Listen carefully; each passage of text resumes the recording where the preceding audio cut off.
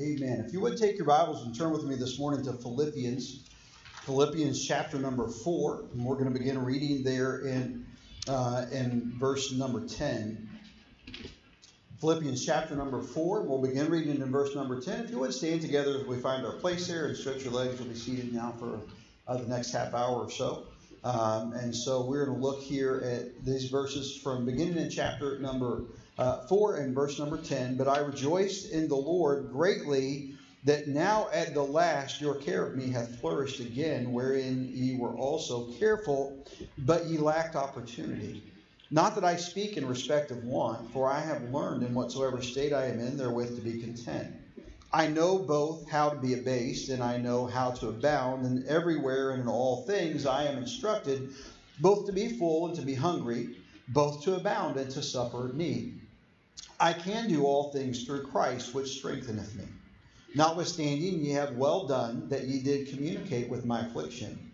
Now ye Philippians know also that in the beginning of the gospel, when I departed from Macedonia, no church communicated with me as concerning giving and receiving, but ye only. For even at Thessalonica ye sent once and again to my necessity, not because I desire a gift, but I desire fruit that may abound to your account.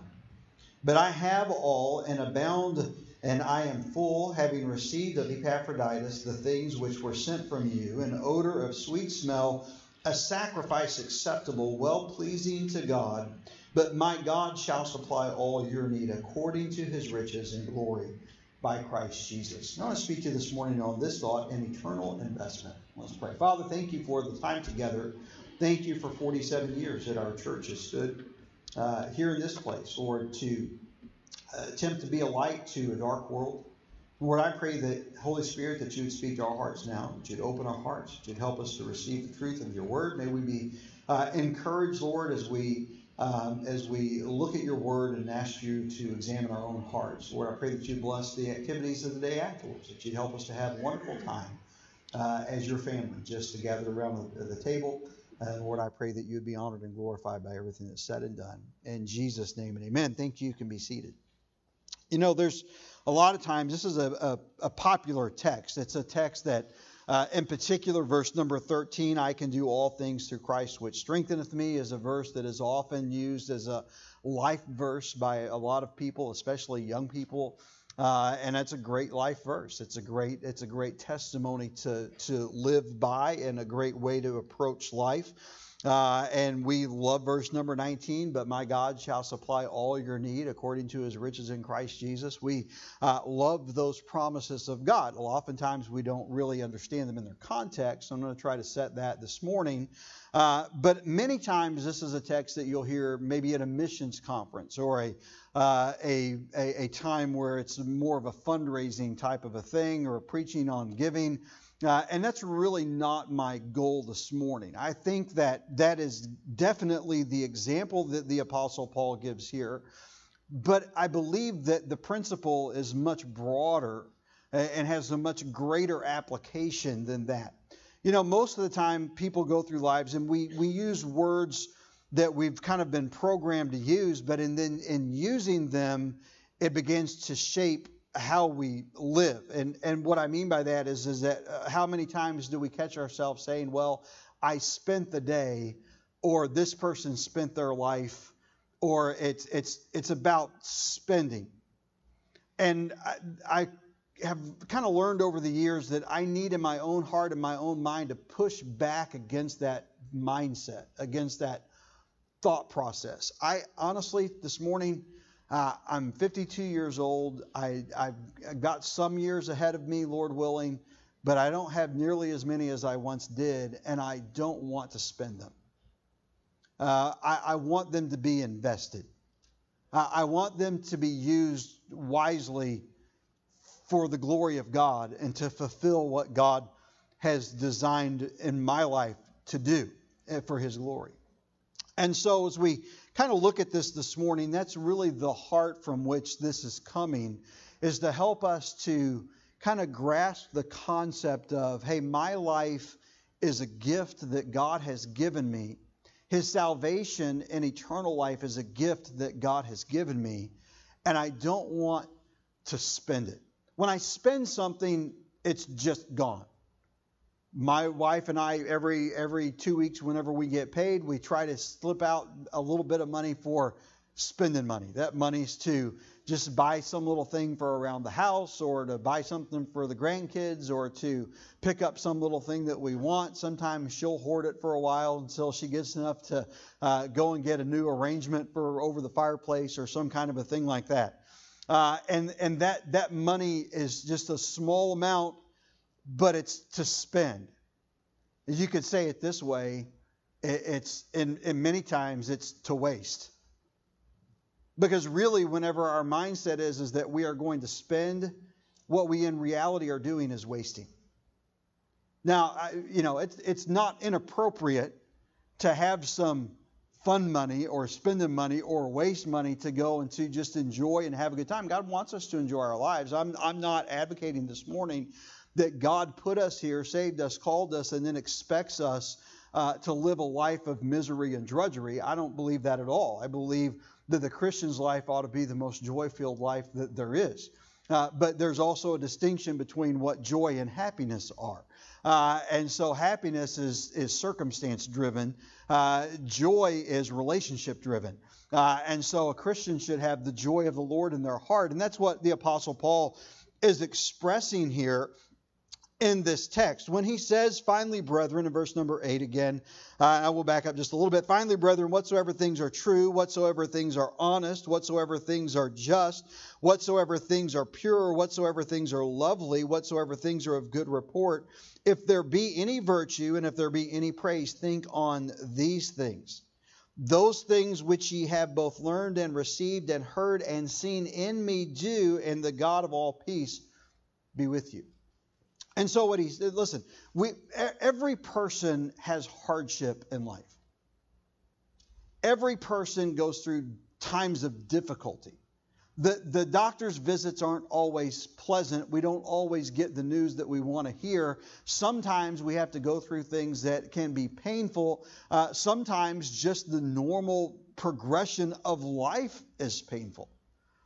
And so it's we've been with the kind of the empty nest mode, but it's not really that much easier on the day that we put on Thursday when we took Elena to the airport. It wasn't that much more easy than it was the first time that we took our oldest and dropped him off 1,600 miles away from home.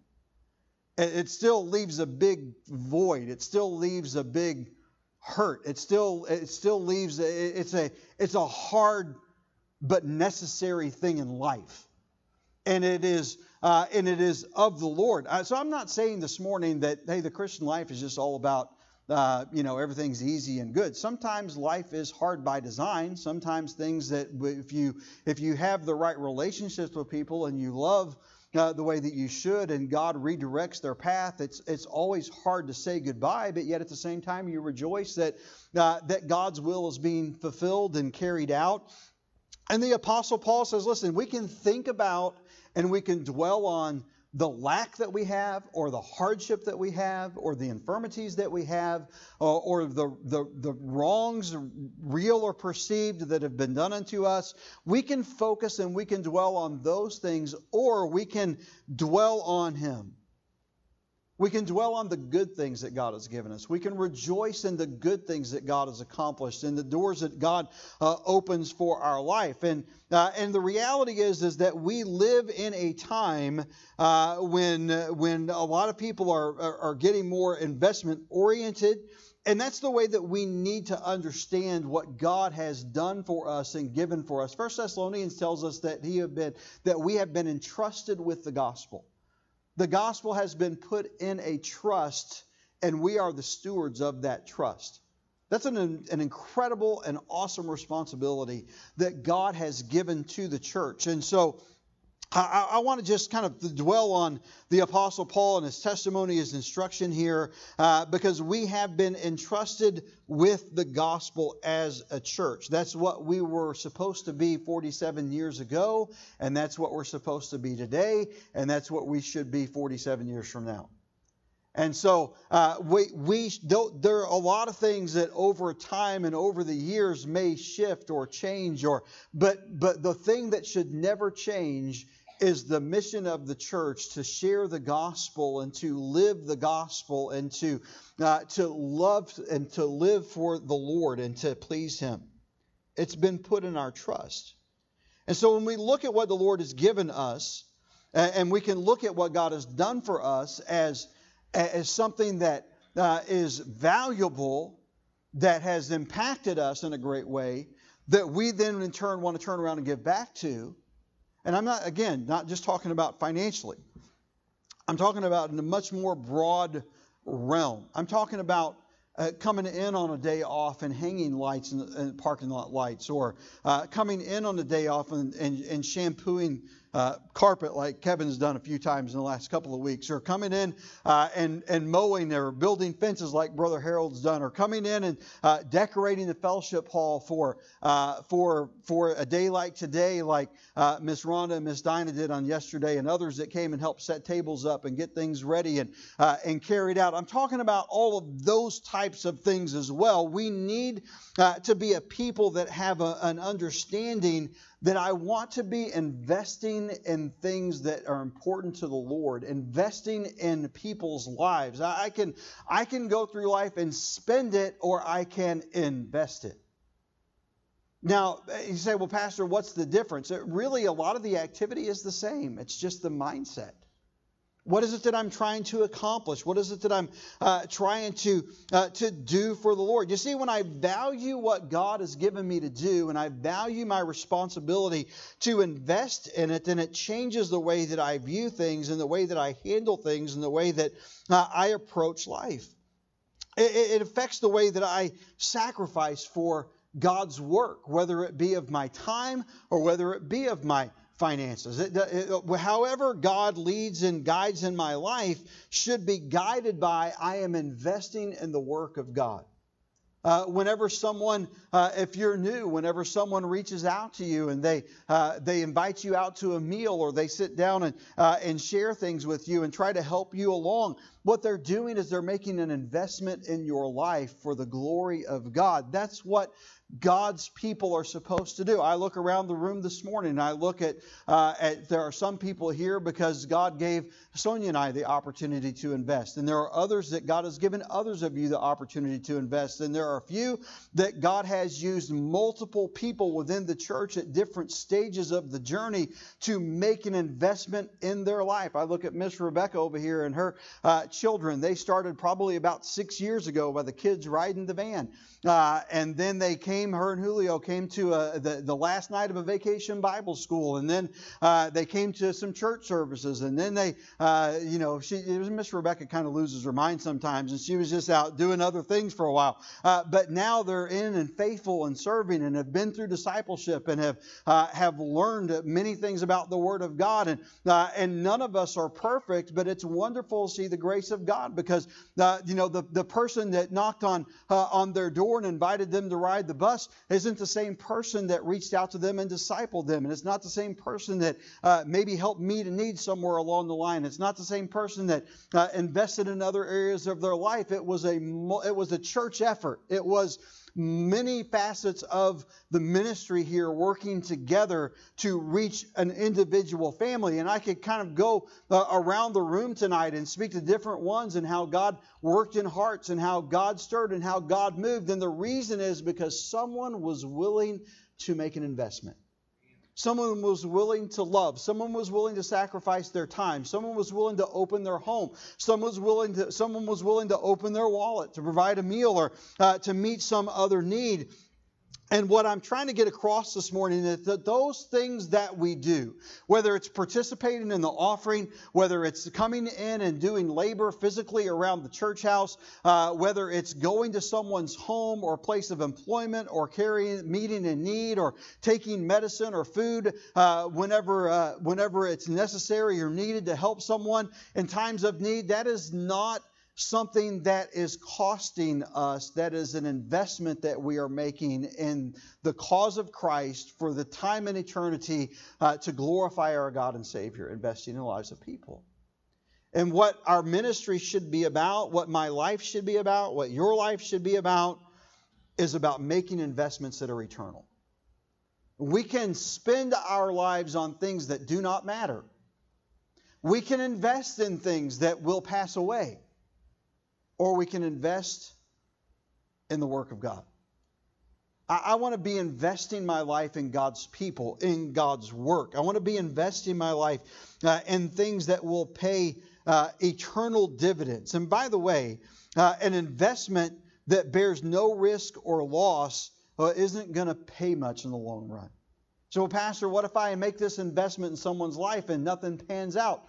Well, many times it won't, but that's between them and the Lord. Just invest.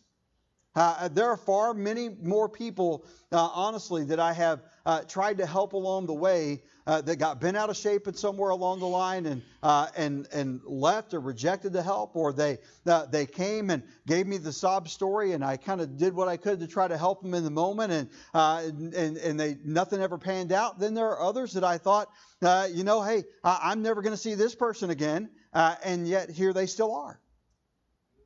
And sometimes it maybe was giving them a little bit of money to help buy some gas, or providing a meal, or just a kind word, or just listening to a problem, or just spending some time praying for them.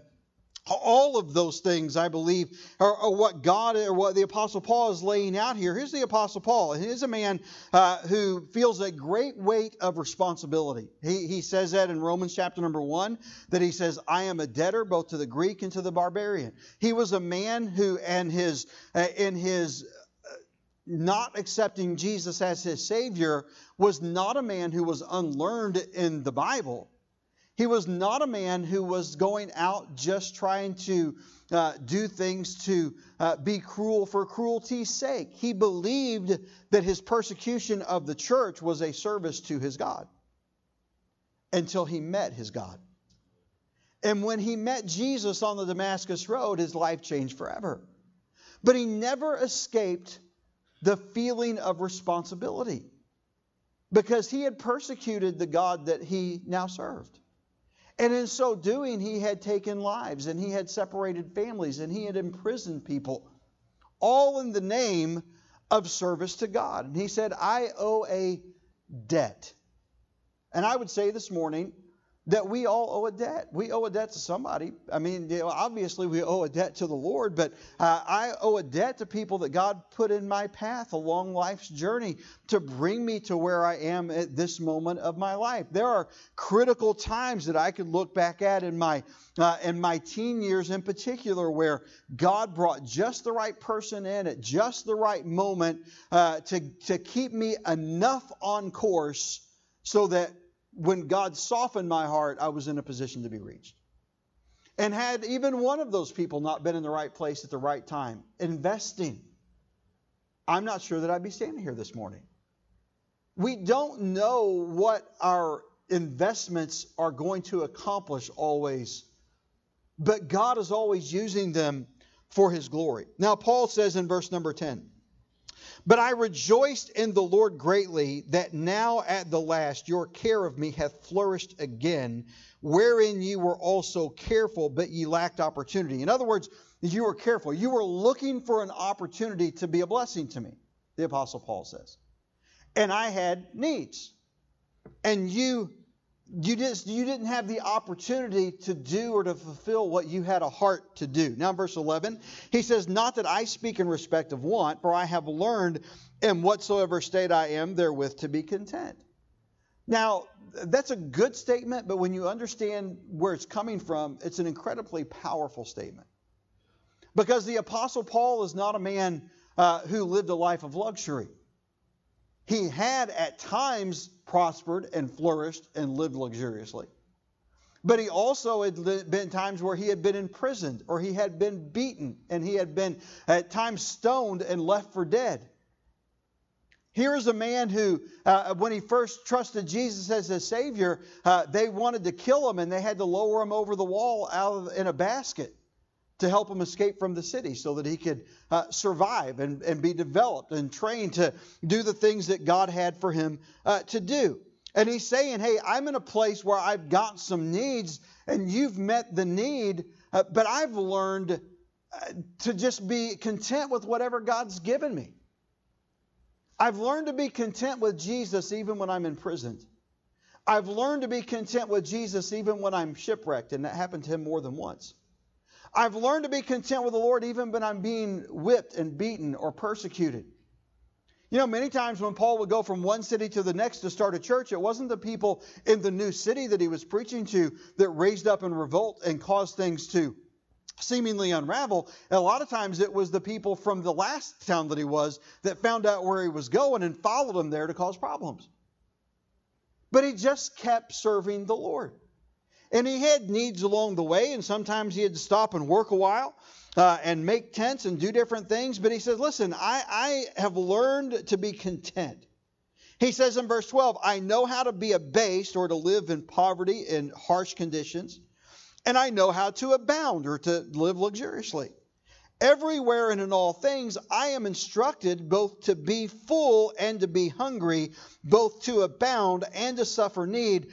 I can do all things through Christ, which strengtheneth me. In other words, whatever the gospel needs, God has taught me to be ready to embrace. If the gospel will be furthered by my sickness, by my imprisonment, by my suffering, then I will accept that, and God will give me the strength to endure it as an investment for things eternal. I can do all things through Christ. I can be abased or I can abound. I can be in great fellowship and having great times of joy and happiness and my stomach full and my heart rejoicing, or I can be shipwrecked and snake bit and all the other things that he endured. But whatever it is that God has chosen for me, and whatever moment God has chosen for me to go through it in, whether it's good or whether it's bad, whether it's easy or whether it's hard, God has given me the strength to do what he's put in my path to do. And my friends, that is the context of the verse, and that's what God has called us to do. To walk with him, to rejoice in him, so that we can do what is necessary for the furtherance of the gospel. Whether it's convenient or inconvenient, whether it's expensive or whether it's less so, whether it requires a great sacrifice of our time and energy, or whether it requires a great financial sacrifice, whatever it is that God puts in our heart to do for the furtherance of his gospel, that is what he's saying here. I can do all things. Circumstances matter not. What God's called me to do, I can do. Why? How? Because he gave me the strength to do it. He gives us the ability to do it. Now, notice in verse number 14, notwithstanding ye have well done that ye did communicate with my affliction. Now ye Philippians know also that in the beginning of the gospel, when I departed from Macedonia, no church communicated with me as concerning giving and receiving, but ye only. No one was helping us to get where we needed to go, to eat, to do all that. You're the only church that reached out to us to help. Not because I desire a gift, but I desire fruit that may abound to your account. And then we get into the nuts and bolts of things. And so I want to look to this morning just briefly. I want to share 4 thoughts with you along these lines. And we start by what we see in verse number 10. Again, where he says, I rejoiced in the Lord greatly, and now that at the last your care of me hath flourished again. And so what I want you to see first of all this morning is the provision of the people. The provision of the people. God's people are who God used to make the provision for the ministry. Now again, it certainly applies financially, but it applies in every other way. Do you realize that it takes the people of God coming together in prayer, coming together in labor, coming together in witness, coming together, whether it's canvassing or knocking on doors or some other type of an event, type of an outreach that we go through or that we do. All of those things require us to make a sacrifice of some form, either of our time or of ourself, or to contribute to provide what's necessary there. The people were who God used to provide. Now, God gave it to the people. God made the provision, but the people had to, in faith, give back to what God put in their heart to give to. 3 thoughts about this morning. The provision of the people. First, Paul was special to them. The Apostle Paul was special to them. He reached them. And I would say this morning this. I say, as I alluded to a little bit earlier, there are people in your life that should be special to you in your Christian faith. Don't forget them. Don't take for granted the sacrifice that they made to love you, to share their faith with you, to see you through hard times, to keep you encouraged when you were down. These people loved the Apostle Paul. These people sought opportunity to be a blessing. And I'm saying this morning that the greatest way to repay the investment that others have made in my life and in your life is to continue to invest in the lives of others that God brings across our path. So the question then this morning is, who am I investing in? In what am I investing my life? Am I investing my life in another person? Am I investing my life in some way? Am I investing in the work of God in multiple ways? Paul was special to them. Secondly, I would say that they were concerned about his welfare. Because he was special to them, they were concerned about his welfare. Whose welfare are we concerned about this morning?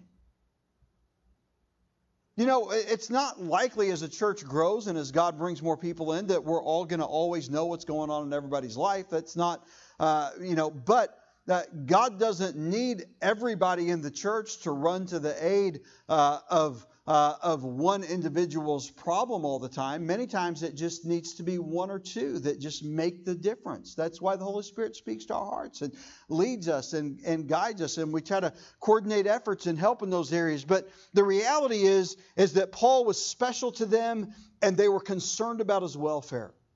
Oh, Pastor, Victory Baptist Church is special to me. Or Pastor, Brother so-and-so or Sister so-and-so is special to me. Really, are you concerned about their welfare? Have you prayed for them? Have you reached out to them? Have you loved them? And are you willing to make a sacrifice for them?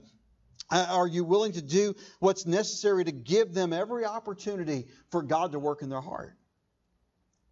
Not everyone will accept that gift. Not everyone will let God work in their heart. Not everyone will be willing to accept the truth. Not everyone, but we want to be giving opportunity to the best that we can. Who are we concerned about?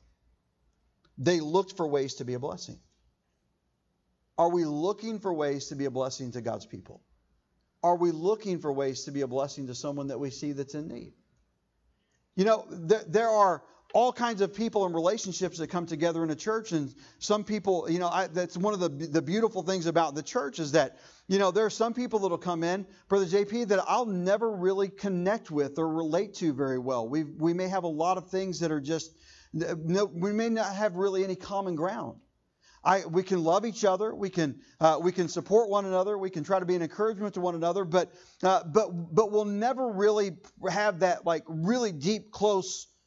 But then there are other people that you come in and it's just like the day that you meet them, Brother Wayne, it's like it's a long lost friend. It's somebody, it's almost like a brother that you just, it seems like you've known them all your life. It's just a different connection. God puts the church together like that on purpose. Because the person that doesn't relate to me or won't respond to me might respond to Brother Trevon. Now, the person that I could never reach, Brother Buck might be the one that can go out and to be an encouragement and a blessing to them and to reach them. Now, the person that looks at the pastor and thinks, man, that guy's he's just a big, tall, fat, bald, crazy man. But they love Brother Mike. That's God bringing everything together if we're willing to make investments, if we're willing to look for opportunities to serve, if we're willing to be in a position where God can use our lives to make investments in the lives of others. Secondly, this morning, first, we saw the provision of the people. Now I want to consider, secondly, the position of the preacher. And we've already looked at this a little bit, so we're not going to lag down here too long. But in verses 11 through 13, again, not that I speak in respect of want, for I have learned, in whatsoever state I am in, therewith to be content. He knows how to abase. He knows how to be abound. He can do all things through Christ, which strengthens him. 3 thoughts about this, the position of the preacher. He was learning to be content. And in this case, I think it would probably be better said, he had learned to be content. Have you as a Christian learned to be content? Have I learned to be content with Jesus? A lot of problems in my life are settled right there. When I learn to be content with my Savior, then a whole lot of things that were a big deal to me before suddenly become far less important. Because He's the one that's important. His work is important. His people are important. I want to learn to be content. Every Christian should do this. Secondly, he had learned to be abased and to abound. He learned how to do those things. And here's this the one thing that I want to state about that. You know how he learned? He had to experience it. And he was willing to walk with the Lord and trust the Lord even when he was experiencing it. We have to be willing as God's people to accept every trial, challenge, opportunity that God brings in our life. Whether that challenge or trial is as a brother or sister in Christ, is the pastor. If you're here long enough, I'll become a challenge and a trial to you. I won't always get everything right. I won't always say things in the best possible way. I won't always understand exactly what someone's trying to communicate to me, or I'll miss. I had a guy one time. He was in our church in Arkansas, and he had been in the Marine Corps too. So when I got there, he kind of felt like he wanted kind of an instant connection, and I was during the time where we were just kind of walking around greeting everyone in the service like we do here. The auditorium there was kind of long and narrow. It wasn't. I don't think the pews were even as long as this. The auditorium probably seated about 150, and so there was just two sections, and the walls to the end of the pew to the outside wall was a really narrow aisle, and there wasn't the aisle in the middle between wasn't as big as this. It wasn't a lot more narrow, but it was a little more narrow than this. So I'm standing right here in front of the pulpit, and I'm shaking hands with people who come down. Now I'm trying to get around and greet different people in the auditorium, and so he comes up and I'm just telling you, if you tell me something that's important in that time, I'm old enough that it's probably not going to stick. I may forget. I'll probably forget as much as I try to remember. So he comes and he tells me something about, a surgery that he was going to have. And so I said, that's great. I'll be praying for you. I prayed for him for a little bit. It was coming up in a few weeks. His normal cycle of church attendance was not every Sunday. It was pretty sporadic. And so, I didn't really get too awful concerned about him unless he missed the third Sunday. Then I knew, maybe something's going on with this guy. And so I'm standing out in the lobby. Now, our lobby there was really narrow. There were doors on either side and a brick wall in the front. And it was probably about this wide. And so I'm standing there. I see him coming in. I'm happy to see him. I'm there to greet him. I open the door for him. I try to do that if I'm standing by the door and I see someone coming. I try to open the door and greet them as they come in. And I opened the door to greet him, and he started chewing me out before he even got in the door. I laid up at that VA hospital, and I about died. And you didn't call. You didn't care. And I said, whoa, wait a minute, brother. I said, I can't be somewhere that I don't know to be. I told you. And I said, you didn't tell me. When did you tell me? Right up there standing in front of this thing. I apologized and apologized and apologized, but there was no making amends for that. I mean, we were done. He thought no one cared. He thought no one was willing to make an investment. Hey, I'd have been more than happy to go up. I would have been happy to visit him, to care for him. A lot of times when folks were in that mode and he lived alone, we would even take meals if we just known. And so, it was just that position. At some point, I'm going to fail you as a pastor. At some point, I'm not going to live up to your expectation. At some point, other Christians are going to fail you. Is that really going to be the undoing of your faith in Christ? Listen, people are just people. And we do the best that we can to love one another. But the answer here is the position of the Christian, and in this case, the Apostle Paul, the preacher, is that he learned how to be abased and how to abound. And he learned that even when he was under attack, whether it be from a brother or sister in Christ, or it be from an angry mob, or whether it be from a government official, or whether he was imprisoned, or whatever he went through, that I am content in Jesus. There are a lot of things that are going to happen to us that we're going to fail each other in, that we could get all bent out of shape about, or we could just love Jesus together. And we can forgive when we do one another wrong, and we can grow together. Because if you flee because of something like that, I promise you that if you go someplace else, it's going to happen to you there too. If there's people there, it's going to happen there, because people are people. The Apostle Paul understood. He said, hey, you have loved me and provided for me. I have loved you. I've learned to be content, and I want God to bless you. And that brings us to number 3 this morning, the process of their provision. The process of their provision. Verse number 16, for even in Thessalonica ye sent once and again to my necessity. Here's just 2 thoughts about this real quickly this morning. They gave to meet his need. They gave to the need. And what we need to be as Christians is giving to the need. If the need is our time, we need to give to that need. If our need is love and compassion, we need to give to that need. If our need is providing finances to build a building or to repair something that's broken, then and our church has done a phenomenal job of that. In the time that I've been here, I have been astounded at how God has provided through our church to meet the needs of things that come up, and many times how God has provided ahead of time. I mean, just this summer, when the major air conditioner to the auditorium went out, or right after the major air conditioner to the fellowship hall went out, or up in the kitchen area, those 2 things in conjunction together, and then one of the small ones on the auditorium breaking down twice during that same time, it was far more money than I could have come in and said, hey, we've got this need and we've got to take an offering right now to pay. There's no way. We don't have wealthy people. But God had already provided it. God had already taken care of the need. And it's amazing to sit back and to see how God worked. How God worked during Harvey with no flood insurance and water up to the steps out in the lobby. And the only thing preserved is this section of the buildings right here. I'll never forget sitting in the lobby for 3 days pretty much while everybody else is working and pulling sheetrock, and I'm unable to even get off the phone. And trailer loads and truckloads of stuff lined the lobby and the back of the auditorium that people provided that came from many other states. And how churches from Arizona and California all the way up into Maine and other parts of New England that I had never heard of and had no clue who the pastor was are calling me and sending the money. We didn't have to borrow 1 penny to repair this side of the building. Amen. We didn't have a penny of insurance for flood.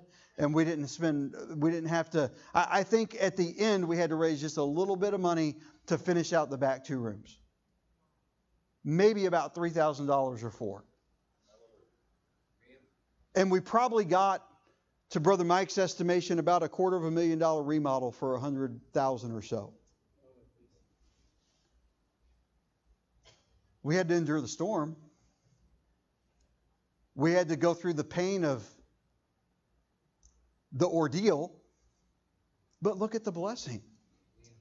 Look at how God provided. Look at the growth of faith. Look at the amazing God that we serve and how God instigated. And we could sit back and we say, how could God let us go through this? Or we can rejoice in God's provision and what God has done and how God has used it to bring the church together and to unite hearts. Listen, the process of the provision was that they gave to meet the need, and they gave by design.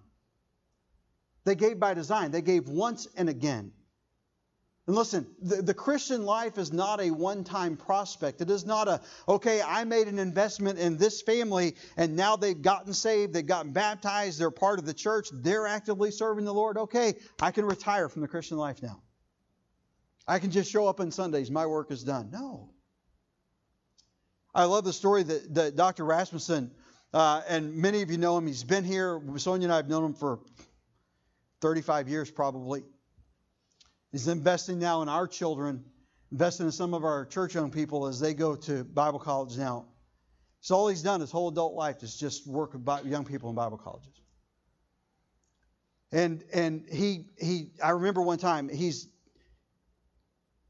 almost like a machine in that he's so regimented and disciplined in the things that he does. But I remember him telling me that he had this couple that he was investing in, Brother Wayne, and he would have them over their house on Sunday after church for dinner often. They were in a Sunday school class. He took them through discipleship, and then all of a sudden, the guy's gotten saved. He's gotten baptized. He's been through discipleship. He's in the church, and then Dr. Rasmussen moves on to somebody else that's new, someone else that he met in the community, someone else that he's trying to bring in. And this guy that he'd been investing in all this time comes and says, "Hey, Dr. R," he said, You haven't invited me to your house in a long time. And he said, well, listen, he called the man by name, and he said, because you should be inviting people to your house now.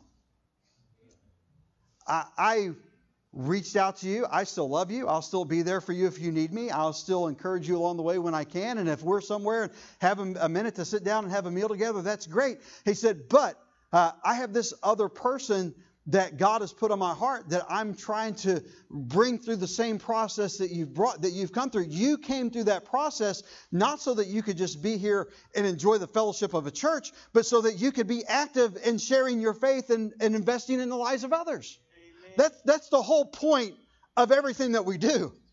That's the whole point of the gospel. That's the whole point of the scripture. That's the whole point of the service and the visitation on Saturday and Sunday night and Wednesday night and discipleship and the fellowship after. Listen, what's it for? Is it a time of great fellowship? Yes. Is it a time to worship? Yes. But ultimately it is a time to see God change the lives of people. And when He's changed our lives, we have an obligation and a responsibility to invest our lives in the lives of others so that He can change their life. And what we see here in this is that investment, and they did it once and again. They didn't just give once. They didn't just invest in one person. They didn't just take one offering. They gave over and over and over again. And that's what we ought to be doing in our lives. Constantly, continually looking for someone's life to invest in. Lastly, this morning we see the production of the provision. The production of the provision. And verses 17 through 19, not because I desire a gift. Paul says, listen, this isn't because I want something from you. This is because I want you to have fruit that abounds. I want you to have God's rich blessing. I want you to have many converts. I want you to see many lives changed. But I have all and abound. I am full, having received of Epaphroditus the things which were sent from you, an odor of a sweet smell, a sacrifice acceptable, well-pleasing to God. In other words, you sacrificed and God was pleased. And because He was pleased, He gave power to do His work.